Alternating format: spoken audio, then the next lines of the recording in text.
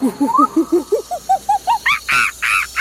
transfer window is part of the Daily Record podcast network. Subscribe at iTunes or Audio Boom. Good day.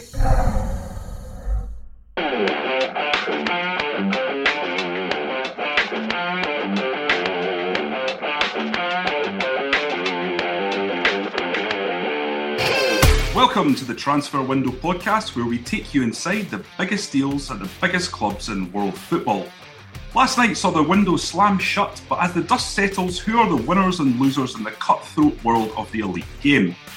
What happened at Arsenal? The club apparently sinking into the mire as an embattled Arsene Wenger offered a club record €95 million for Thomas Lemar, only to see that deal crumble to ashes.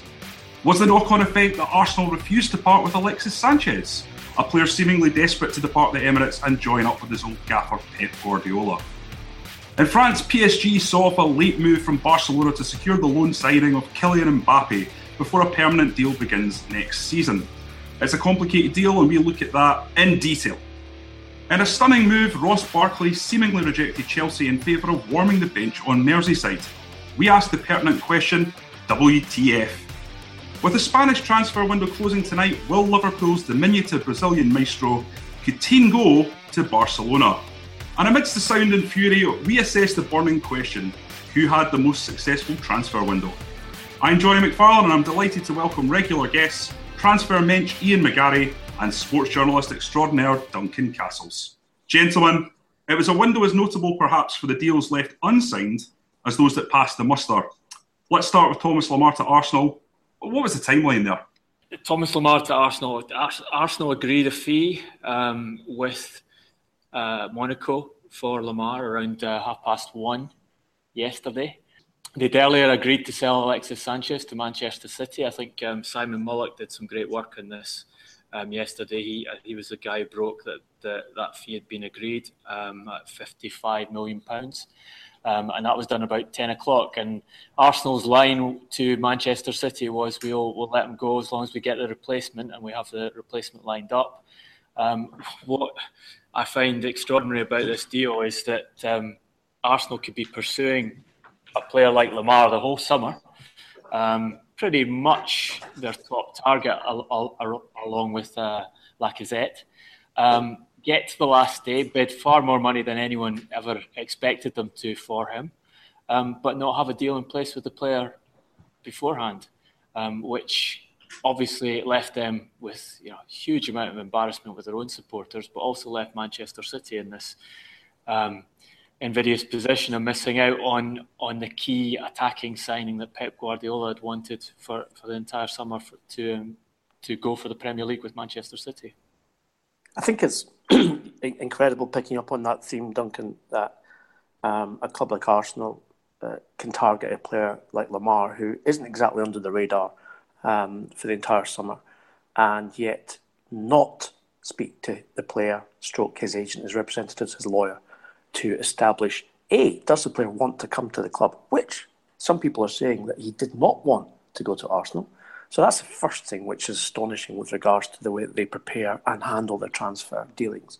Secondly, that if he was in any way reticent about moving to the Emirates, then offer the financial carrot that is often the aspect of any transfer which gets that deal over the line. So therefore, in Lamar's case, double his wages from what he's on at Monaco, which would not be difficult. Treble his wages, probably. If you're going to pay £92 million for a player, €95 million, then a player expects to be given a salary which reflects his transfer value. And in this crazy, crazy market of this summer, you're looking at £200,000 a week. Now, from all intents and purposes, we're told that they offered deals in excess of £300,000 a week to both Mesut Ozil and Alexis Sanchez, both of which were turned down. So Arsenal are clearly in a position financially to make all of that happen. And yet, with only hours and minutes to go of a transfer window, the key signing, which might just have improved our season, says no. And to rub salt in the wind, did we all see the goal he scored against the Netherlands last night for France? Well, bloody hell, he's a player. And we knew that already. We knew even more after last night. And Arsenal must, and Wenger in particular, is sitting in his office at London Colney this morning with egg all over his face. It's clear that Lamar was the factor which stopped this deal from happening. Arsenal's briefing after it fell through was there wasn't time to complete. But as I said, the fee was agreed with Monaco at 1:30. 3 hours later, the people negotiating the deal were waiting for Lamar to make a decision. It came down purely to Thomas Lamar not wanting to go to Arsenal at that stage in the transfer window. I don't know at this point whether he'd agreed earlier in the window when Arsenal were interested in him to come, and then as interest came from other clubs, Manchester United and Liverpool, who bid €80 million and wouldn't go any higher yesterday for the player, he changed his mind and came to the conclusion he didn't want to go to a club like Arsenal, who had recruited so badly and started so badly to the season. Either way, whether he'd given them the nod earlier in the season, the point was you go into that day. If you trying to do a deal like that in the final day, you have to know the player's going to come to you. And it's reminiscent actually of what happened with David De Gea 2 summers ago. The partial swap move in which De Gea went to Madrid, and Manchester United were going to take Keylor Navas on Louis van Gaal's recommendation as a replacement. Real Madrid did all the work to get the deal done with Manchester United. They did all the work with the player. That had all been done far in advance. And then they were shocked to discover that although Manchester United had agreed to the sale and the exchange, that they'd done nothing with Keylor Navas to set up the contract with the goalkeeper that he would be coming to at Manchester United, and didn't get the paperwork through, as we know, just before the deadline, just failed to get it through on deadline. And it was purely because Manchester United had not done their homework on that deal and not put the contractual sides in place with the player. And Madrid were shocked. But here you've got another major Premier League club talking about not even, you can't even call it a club record deal. It blows their previous spending apart. Yet the basics wrong in this. It's appalling. They're not the only culpable club in terms of that, though, Duncan. I mean, it's the very fact that we had so much frenzied activity through the day yesterday, and look, we know it's not unusual for that to happen. But as someone who works with clubs regarding transfers, I'm continually shocked by the lack of preparation, involvement or engagement they have prior to deadline day. It's like someone pushes the panic button. And I think some managers, to be fair, use this to their advantage, because they will go to their chairman or to their chief executive and say, blah, blah, blah, blah, blah, I need this, I need that, you have to sort it out now. Otherwise, we're going to be not contenders, or we're going to be relegated. And some clubs cave into that and engage in ridiculous fees and deals at the very last minute, and then claim some kind of hollow victory with regards to getting a player signed. You have had 94 days to get these deals done. Why are you doing it at ridiculous prices with hours to go? It just doesn't make any sense. And we said on our previous podcast, and Duncan and Graham Hunter both agreed, that Alexis Sanchez could be the title-winning signing for Pep Guardiola in a season where he has to win either the Premier League or Champions League to maintain his reputation and indeed probably his job. And yet, because of, and obviously City would blame Arsenal in this case, they are now without that Alexis Sanchez. Arsenal are without Thomas Lamar, and nobody's happy, despite the fact that there are unlimited funds available to get these deals done. Yeah, and look, I have to put the hands up here. When we did the last podcast, you asked me where I thought Thomas Lamar would be going, and I said I definitely didn't think he'd be going to Arsenal, and that was because, one, because of the fee required, two, because the other club's interested, and three, because Arsene Wenger had said the deal was dead for as far as he was concerned the week beforehand. Which is probably an indication of what went wrong for Arsenal, and that they'd stopped working on the deal in the preceding days, and then ended up rushing it after making the decision to sell Sanchez on the last day, which is something which we all knew that Alexis Sanchez wanted to leave Arsenal. We all knew they had a very difficult situation. manage there. The rational thing, and Manchester City are saying that they'd been trying all summer to sign the player, is to get that deal out of the way early and get your replacement set up. And have a player in your squad who wants to come to your club before the season starts, training with you and able to contribute to the start of the season, instead of having this mishmash squad that they've had, which has already dropped points and put in basically 3 embarrassing performances, albeit they beat Leicester City. I think there's another factor here which is interesting. We're just looking at we're talking about Manchester City missing out on deals. Talking about Arsenal missing out of deals, Chelsea have missed out on a lot of deals. And I was just looking at the number of transactions some of the clubs in the Premier League have done. Manchester City have moved 36 players out this summer, either on loan or sale. Chelsea have moved 48 players out, either on loan or sale. Now, we know that this policy of stockpiling players has worked very well for Chelsea in terms of getting them to match UEFA financial fair play rules and turn profit and transfer. So it's economically has been successful for them. Is it got to the stage where trying to handle that sort of input and output of players that aren't actually intended for your first team squad is such a distraction to the administration of Chelsea that they can't get the deals done that actually count to winning titles? That's very interesting, Duncan. That's a very interesting point, especially about the amount of players that you've talked about between City and Chelsea. And also, we could throw in there that the people who own those respective clubs are businessmen. And while they indulged their egos and their vanity when first purchasing those respective football clubs, the owners, I think, have become a lot more ruthless in terms of what that business represents for them now, because we haven't seen the ludicrous amount spent. I'd say City's investment this summer has been substantial, and indeed the highest in the Premier League. I think they're around £210 million in a total £1.47 billion combined spend in the Premier League alone, £3 billion across Europe, I think, or no, upwards of £3 billion across Europe. So I think it is. I think you've got people like Ferran Soriano and Chiqui Begueristain, who obviously run Barcelona for a very long time, now under pressure to at least return some money from net sales, as it were, as well as purchases.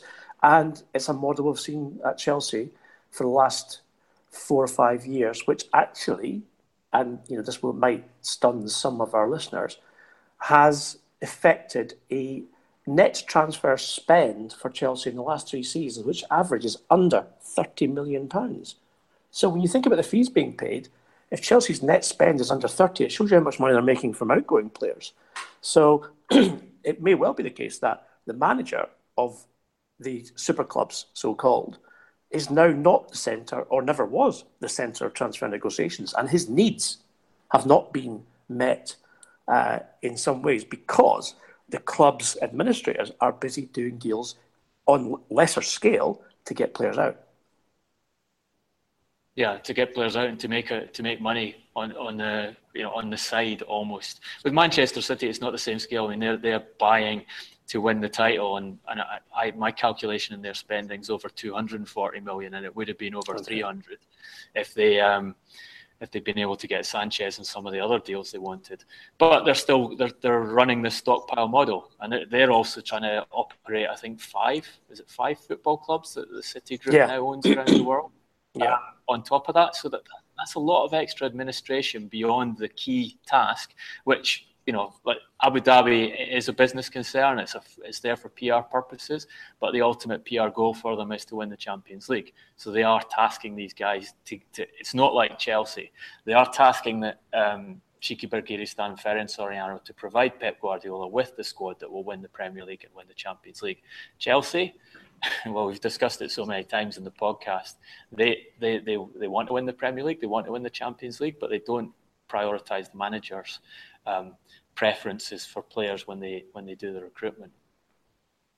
So with Chelsea, obviously there's been an interesting couple of moves that they've brought in a couple of players, but the big one was Ross Barkley not going through. That was stunning that he decided against making that move. What's the inside track on that deal? Well, what's bizarre, Johnny, is the fact that I understand certainly that the fee was agreed with Everton.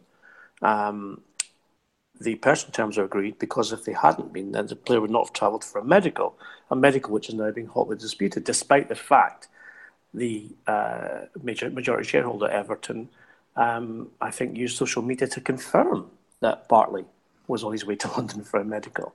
This is a player who Ronald Koeman said the day the transfer window opened that he would 100% leave Everton this summer. Now, when a manager, that's a very unusual statement for a manager to make when a player's under contract, even if he's in the last year of his contract. 100% move. And yet, again, it comes down to hours and minutes before deadline that a club, in this case Chelsea, make the bid for which is accepted by Everton, and then try to progress the transfer, etc., etc. What we also know is that Barkley is currently suffering from a hamstring injury, which in all likelihood will keep him out until November at the earliest.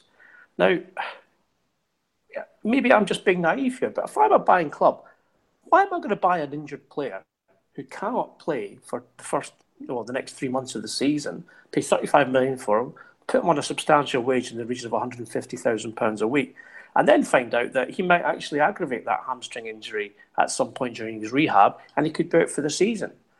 And I'm £35 million out of pocket to boot. Now, people are saying, Barkley changed his mind. Well, he didn't change his mind because he accepted the personal terms and travelled for a medical. So clearly what's going on there is, I think, the medical's been failed. And the club, Chelsea, have pulled out the deal because the hamstring injury was more serious than they had been led to believe. And therefore, they decided, on themselves, not to progress it. Duncan, you've been following Barkley sort of through the summer and Spurs' interest and everything else. You must have had a take on this.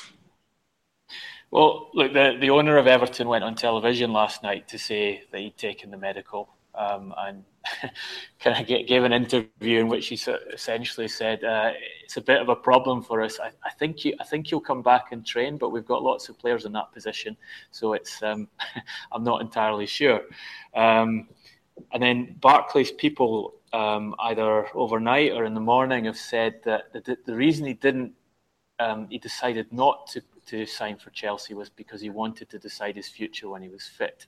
So that's the reason. That's the excuse that's coming out of his camp, which seems a very strange one, given that he knew he wasn't fit when he went down to London to take the medical.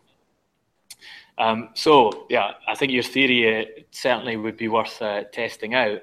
But, I mean, what's interesting to me with Chelsea this summer is let's take Barkley at his agent's word and say that he rejected the deal. You've got Ross Barkley, Fernando Llorente, who went to Tottenham instead of Chelsea yesterday. And Llorente was a player that Conte desperately wanted to bring in January as a centre forward to help the title challenge. Oxlade-Chamberlain, Lukaku,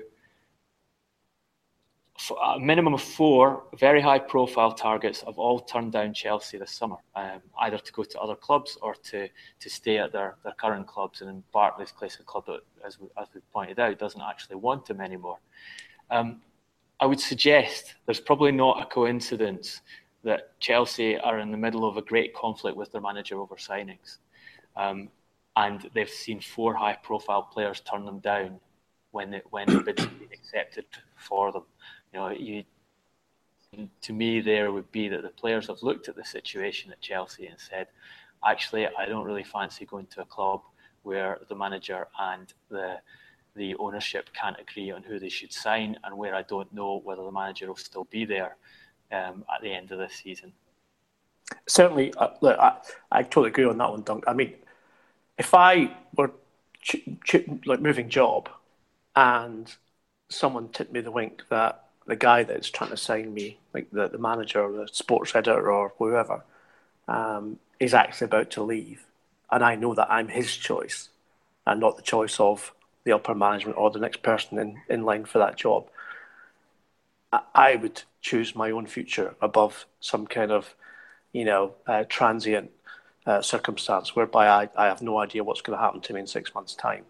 And I think from a player's point of view, if you're at that top level, if you're in the elite level where Chelsea want you, then the last thing you want to do, especially at a club like Chelsea, where so many players, get lost in the ether, and then of course go on and be very good players elsewhere. I mean, good point in case Mo Salah, who Chelsea signed and he played under 180 minutes for in the first team, moves to Roma, plays brilliantly for 2 seasons, then gets a £45 million move to Liverpool, and he's looked sensational in the first 3 games of the season as well.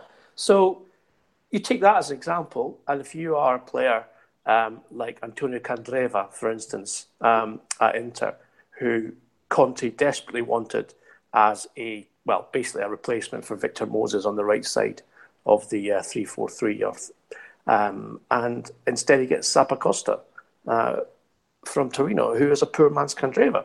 So it's absolutely correct that Chelsea are buying the players without Antonio Conte's decision-making influence, choices, whatever you want to call it. On the surface, they look as if they've had a decent window. They've brought in Bakayoko, Rudiger, Zappacosta, Morata. But when you look at the players they've lost, Matic, Diego Costa are the 2 most important, then you'd have to say that they have not swapped like for like, or indeed they certainly have not upgraded those players.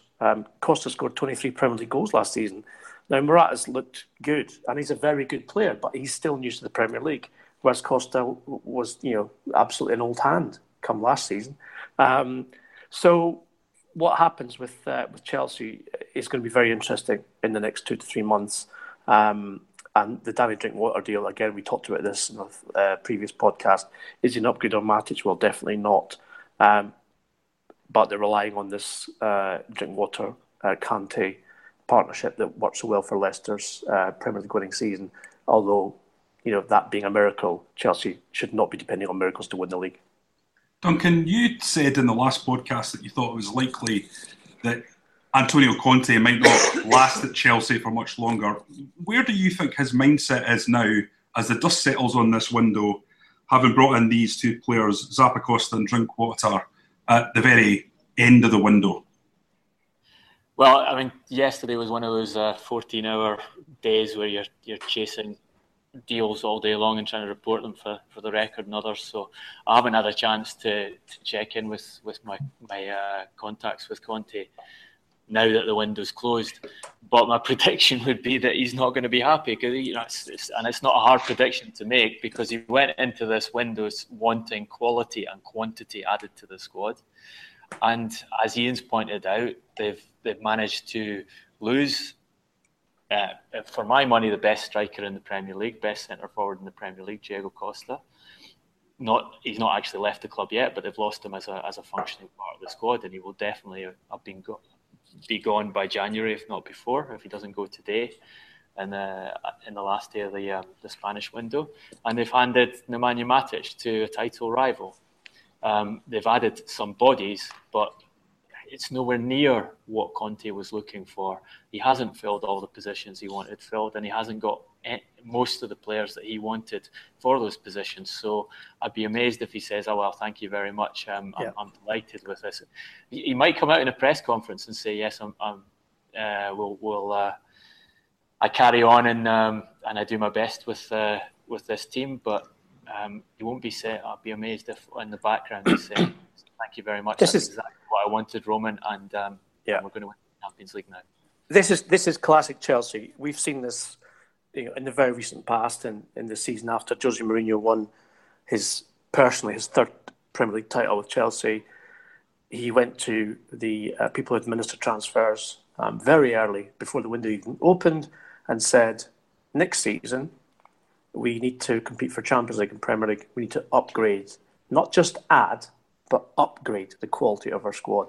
They failed to deliver the targets. He was sacked in, I think it was November, when Chelsea were 16th in the Premier League.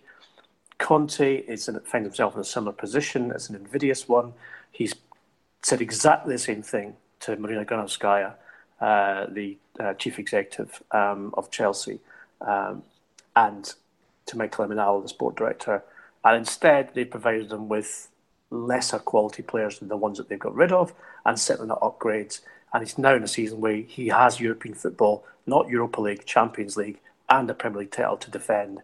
And he's not been given the tools in his eyes with which to do that. Now, I've said it before on this podcast, I will say it to the end. If you give players an excuse to fail, they will fail because they can point the finger of blame at someone else. Coaches will do the same. Conte goes into this season, or sort of continues this season, feeling that he's been let down and undermined in the transfer window. He will say, it's not my fault if we don't win the Premier League or Champions League. And in doing so, if things go very bad, either Roman Abramovich will pull the trigger or Antonio Conte will take the fall himself and leave. So very, very few interesting weeks and months ahead for Chelsea. Moving from London to Liverpool, guys, the Spanish transfer window is obviously closing tonight. It's a day after the Premier League transfer window we saw close last night. Will Phil Coutinho move to Barcelona, do you think? Well, as of yesterday, his camp were extremely anxious that the deal was not going to go through. What their briefing was that Liverpool had reneged on the agreement they'd made that they would sell Coutinho for 160 million euros on the condition that they were allowed to sign a replacement, which they did in Alex Oxlade-Chamberlain. What time were we talking there? About late afternoon. That was the late afternoon, early evening. That was the word from the camp. They haven't given up, I understand, and they're going to have another go today and see if they can push the deal through. But the additional thing that happened, not yesterday, but the day before, which definitely feeds into the Coutinho situation, is that Barcelona made a very late attempt to hijack Kylian Mbappe's transfer to PSG. Now, the reason they were able to do this was because PSG had the deal in place with the player completely for several weeks. Monaco had accepted that he would go there, and basically had spent the time trying to structure the financing of the transfer in a way that would allow them to avoid an FFP penalty at the end of the season. And by doing so, they hadn't actually secured the player, which left the greatest talent still available in the current market, still on the market as far as Barcelona were concerned. So Barcelona tried to step in, made a lot of progress to the point where on Wednesday, people negotiating that potential transfer between Barcelona and Monaco for Mbappe felt the deal was going to go through and Barcelona were going to take him. They'd prepared a jet to fly him from France to Catalonia to take a medical yesterday morning. However, that kicked PSG into action. They went, stopped the deal from happening, secured Mbappe, got an agreement with Monaco in which they would take the player on loan, but have a compulsory buy option for next season, which allows them to shift the cost of the transfer fee 1 year on and hopefully avoid FFP, and announced the transfer, I think, around 7 o'clock last night. So it went through. There's two things, Duncan, I think we should be aware of with regards to that late Barcelona move. I think undoubtedly it suggests that there is at least a modicum of fear stroke reticence in the Barcelona camp that Coutinho will join them, because I'm pretty sure Mbappe and Coutinho would not be an option for Barcelona financially. I think secondly, Liverpool's stance will have hardened. I haven't seen Alexis Sanchez be told, you will not leave because we cannot secure a replacement. Also, I think even a blind man would agree that Alex Oxlade-Chamberlain is not a like-for-like replacement for Felipe Coutinho. And therefore, where does Coutinho go from here? Now, I'll throw a span on the works here, and that is Thomas Lemar. This is a player who has turned down an offer from Arsenal, having a fee agreed. He is not going to Liverpool because they didn't bid enough, and therefore that would allow.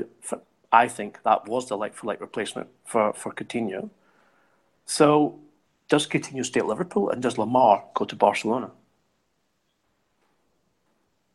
Look, it's definitely a potential option for Barcelona, and what we know is that Barcelona are scrambling around the transfer market to try and provide their fans with another signing to diminish the damage of losing Neymar to PSG, and that's obviously part of the attraction of trying to take Mbappe from PSG was the sweet revenge of taking their second headline signing of the summer after they'd lost Neymar to PSG against their will. And there's absolutely no love lost between those clubs, as we can see from the legal letters that have been flying between them, and from PSG's intervention when Barcelona were going to sign Seri from Nice at the release clause fee.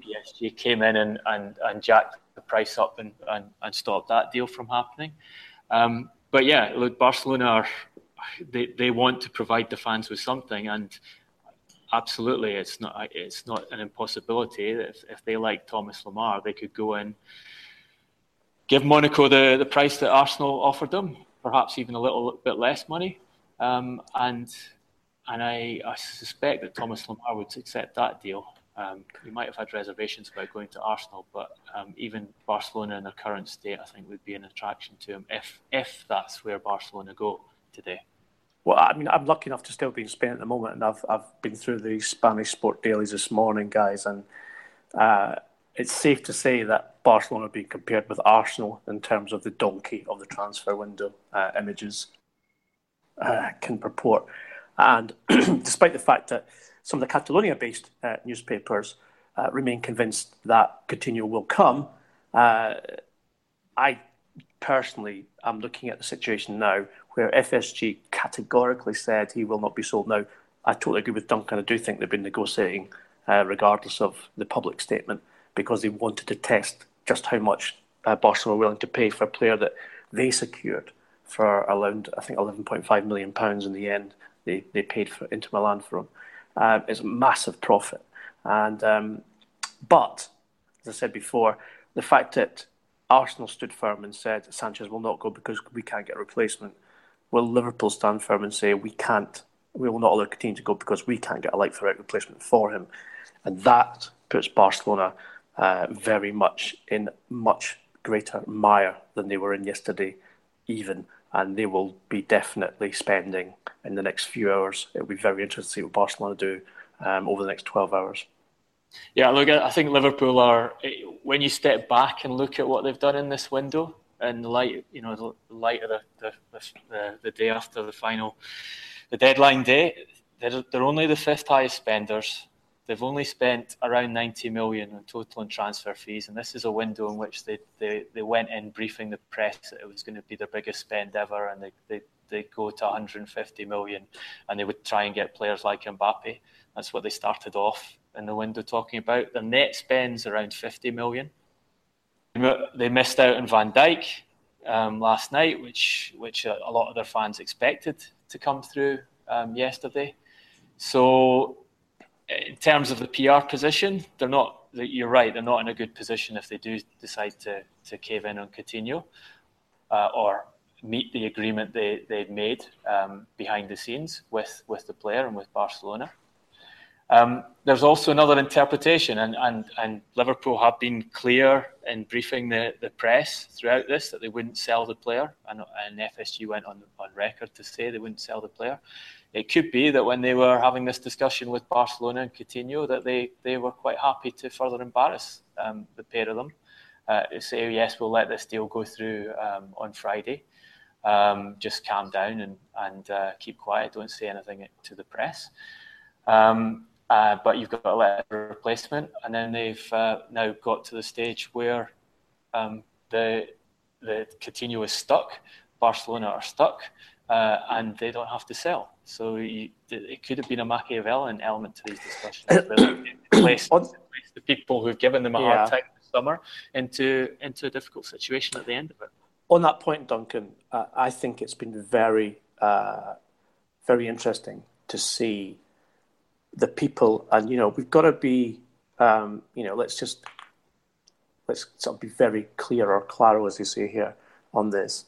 The people who've been most vehemently denying Coutinho will be sold in the press are, to me, the people who are most closely linked to Liverpool, and by that I mean the club itself. So if Liverpool were to turn turtle and then sell Coutinho, they would put those people in a very embarrassing, humiliating situation. And the all sort of hell on earth would then rain down on Liverpool. Not just from the fans, because obviously Coutinho is their favourite and best player, but from those people in the press who they trust most to brief as well. And I'm not sure that Liverpool can afford to lose that amount of face, that amount of friends, and that amount of influence. So your Machiavellian theory, I think, is very interesting because Coutinho, as we know already, is not the kind of player that Suarez. He's not chippy. He's not arrogant. He doesn't just go out and say, I'm never playing for this club again because I need to move to Barcelona. Coutinho is a good lad. He's a nice boy. He likes to do things the right way. When he put his transfer request in, it was very much not forced, I would say, but it was the last sort of resort for the player personally to have to do that through his representatives. And if Coutinho has to come back and play for Liverpool for one more season on a verbal agreement with the club and with Jurgen Klopp that they will openly negotiate with Barcelona at this time next year, then I think Coutinho will come back and he'll play very well for Liverpool.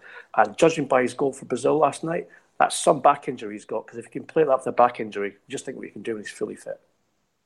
It's absolutely clear that Coutinho went to Brazil, had the miracle recovery from his back injury, played that game, fully expecting to be joining Barcelona. That was what his agents had told him was going to happen.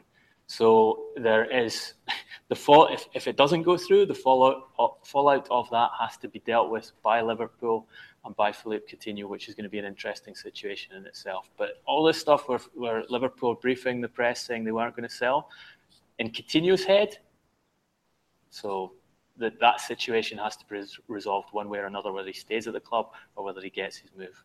I think a factor in this window that we've not seen before is the cleverness with which Spain has managed to push their deadline. We've seen countries have an hour extra at times, and the Premier League likes to give its clubs 3 hours extra to push deals through on deadline day. I think just to keep Sky going through the night, but Spain have managed to get a whole 24 hours added to their window this summer, which allows, and this is the talk amongst agents yesterday, was it allowed Spanish clubs a major advantage in terms of discussing deals for these players, because the players weren't, if they were being offered to go to England, they had to make a decision then and there, and most of them were involved in international matches, so they had other things in their mind. If Spain was a possibility, they could go and play their game and wait till today and see how things panned out and have another go at it. So the Spanish have effectively allowed themselves a weapon over every other European football nation, which, given what the transfer window was set up for, given the reason it exists was to unify across countries and to take trading out of the season proper as much as possible. It's something that FIFA might want to have a look at and go back. It's true, Duncan. I'd be interested to know exactly what circumstances granted Spain this extra 24 hours, because it is highly unusual. Now, just off the top of my head, I know that there are several public holidays during the summer months in Spain where everyone, and I mean everyone, gets the day off. Even Zizou might have got a day off this summer. And I wonder if they've specifically requested 24 hours extra as an amalgamated effect of that. But I said it would be interesting to actually find out, and I shall do my homework while I'm here and make some calls to the Spanish Football Association and find out. And then on our next podcast, I will explain it in depth. Obviously, the transfer window slammed shut, but who's had the best window? Who do you assess has done the most successful amount of deals and the best deals? Well, for me, Johnny, one of the big eye-openers was Gregor Krychowiak from PSG to West Brom. They lost an elegant, intelligent, ball-playing midfielder whose passes were almost 100% accurate in Darren Fletcher, and replaced him with one of the most elegant ball-passing midfielders in European football, and all under the noses of the so-called top 6 clubs. And if you're out there looking for your all-round midfielder, this guy is it. And he plays with passion. He's a warrior. I think Graham Hunter referred to this in our previous podcast. This is a guy who has been pushed out of PSG because of the incredible signings they've been making. But fair play to West Brom, a club who've gone totally under the radar, snapped a guy up. And then I even saw him on TV saying the most unlikely words I've ever heard. It's a dream come true to play for West Bromwich of Albion. And I'm thinking, is this actually happening? It's sensational, absolutely sensational. And I do think that the top 6 clubs have a little bit to learn from a club like West Brom. And Duncan, I think you will be regaling Swansea City for what they've done.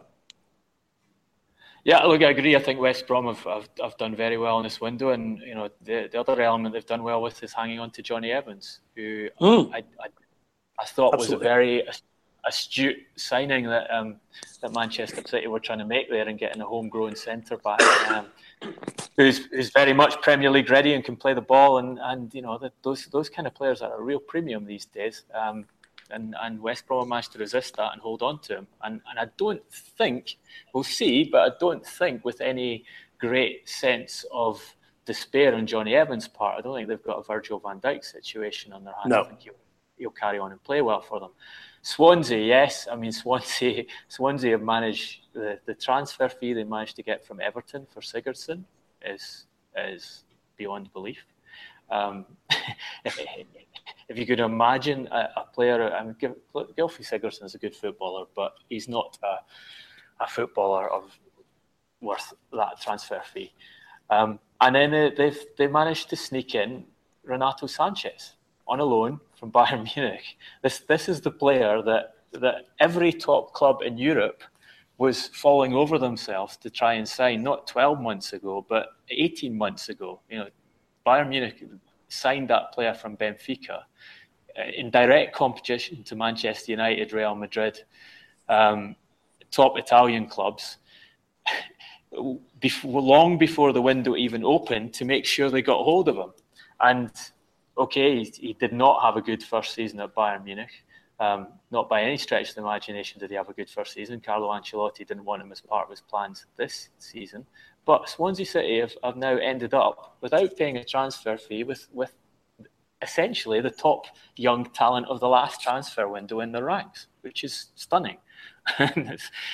Whether they've got a balanced squad that is going to get to the top end of the table, I don't know, but they should certainly have enough to survive in the Premier League, which is pretty much the target for Swansea City. So, yeah, congratulations to them. I think, and to be fair as well, Duncan, selling Llorente, who was obviously very unhappy at Swansea, and bringing back fans' favourite and a player who made his reputation at Swansea City, Wilfried Boney, looks on the face of it to be I mean, we talk about Chelsea not upgrading. I'm not saying Boney's an upgrade on Llorente, but Llorente was not playing and not scoring goals. Whereas in Boney, you've got someone who's hungry, who has a genuine affection for the club, who, in all intents and purposes, from the way they've released it on social media, looks to me to be a very happy boy to be back at Swansea City. And you can be sure he will be trying his hardest to score goals for them. So, again, top marks to Paul Clement for the way that they've conducted their business. And I agree with the Gylfi Sigurdsson reference that Duncan made. Never a £50 million player, but then again, now it was Kyle Walker. So that's just sums up the insanity of this window. Okay, guys, we move on to the quick fire round. We're going to have a look at the winners and losers in this transfer window. So I'll start with you, Duncan. Tottenham. Score draw for Tottenham. Stalemate. Ian, Chelsea.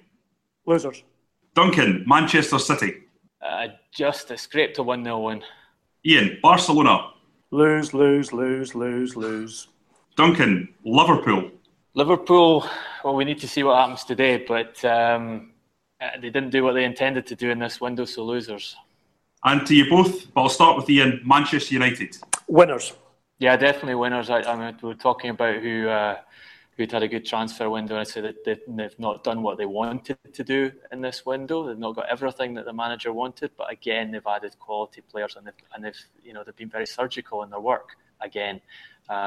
So you compare that squad to where it was 2 years ago when Jose Mourinho arrived. There's still lots of work to do to get it to where he wants it to be, but it's vastly improved. Yeah, and also I think it's significant that of the top 6 clubs, United were the only one who weren't frenziedly going about trying to do last-minute business, because they've obviously got a coach who is content with the squad and who looked at that market yesterday and thought, I'm not interested because it's just too crazy. I'm not going to get involved. And I'm not going to upset the players I have currently in my squad by going out and trying to spend silly money on the last day. Instead, I will work with what I've got. I will coach them, and let's see where that goes. Yeah, as we said in the window on the window podcast of the day beforehand, no ins and outs was the briefing from Man United, and it was no ins and outs on the final day. And you look at someone like Thomas Lemar. That's a player that Jose Mourinho was interested in signing when the asking price was 60 million, but when it goes to 95 million, it's a very hard ask. It's a very hard ask, even in today's market. So, Johnny, on terms of winners, losers, I'm going to stick my neck out and go back to what I said before. I think before the end of the day, we will see a Barcelona bid for Thomas Lemar. Because my feeling now, my gut instinct is that Liverpool will not sell Philippe Coutinho in this window. And Barcelona are definitely desperate, Dan, when it comes to getting someone in. Well, neck on the line, reputation on the line. That's what we do here at the transfer window.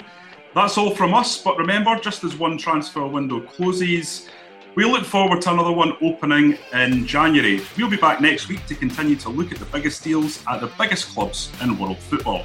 In the meantime, if you have any feedback, banter, or anything else you want to throw at us, you can follow us on Twitter at Johnny R. McFarlane, at Duncan Castles, and rather bizarrely, at Garbozju for Mr. McGarry. If you enjoyed the podcast, please subscribe so you get it as soon as it becomes available. And if you enjoy our work, don't forget to rate us too. Thanks for listening.